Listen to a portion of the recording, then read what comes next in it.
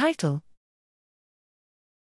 Rate versus Synchrony Codes for Cerebellar Control of Motor Behavior.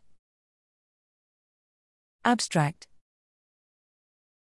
Control of movement requires the coordination of multiple brain areas, each containing populations of neurons that receive inputs, process these inputs via recurrent dynamics, and then relay the processed information to downstream populations.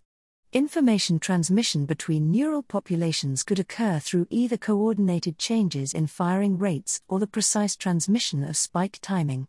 We investigate the nature of the code for transmission of signals to downstream areas from a part of the cerebellar cortex that is crucial for the accurate execution of a quantifiable motor behavior. Simultaneous recordings from Purkinje cell pairs in the cerebellar flocculus of rhesus macaques revealed how these cells coordinate their activity to drive smooth pursuit eye movements.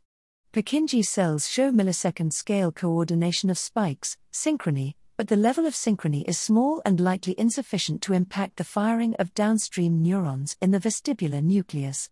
Further, analysis of previous metrics for assaying Purkinje cell synchrony demonstrates that these metrics conflate changes in firing rate and neuron-neuron covariance.